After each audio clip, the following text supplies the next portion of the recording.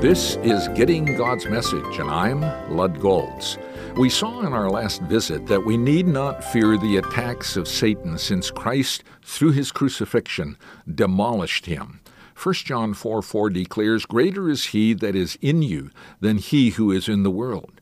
God the Father and Jesus Christ are greater than Satan.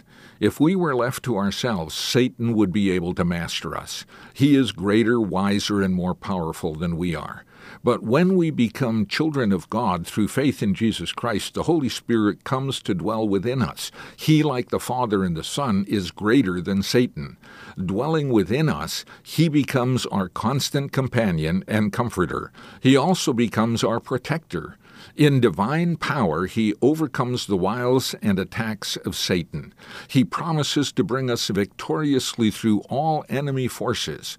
All we need to do is trust in his guiding and keeping power.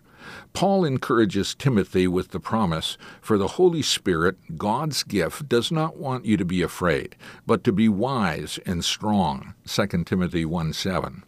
We should walk out into the world each day confident that the Holy Spirit's presence and power will enable us to conquer every attack of the enemy. Jesus promised those who follow him, "When the Helper comes, whom I will send to you from the Father, that is the Spirit of truth who proceeds from the Father, he will bear witness of me." John 15:26. And in John 16:14, Jesus said he would send the Holy Spirit to glorify him.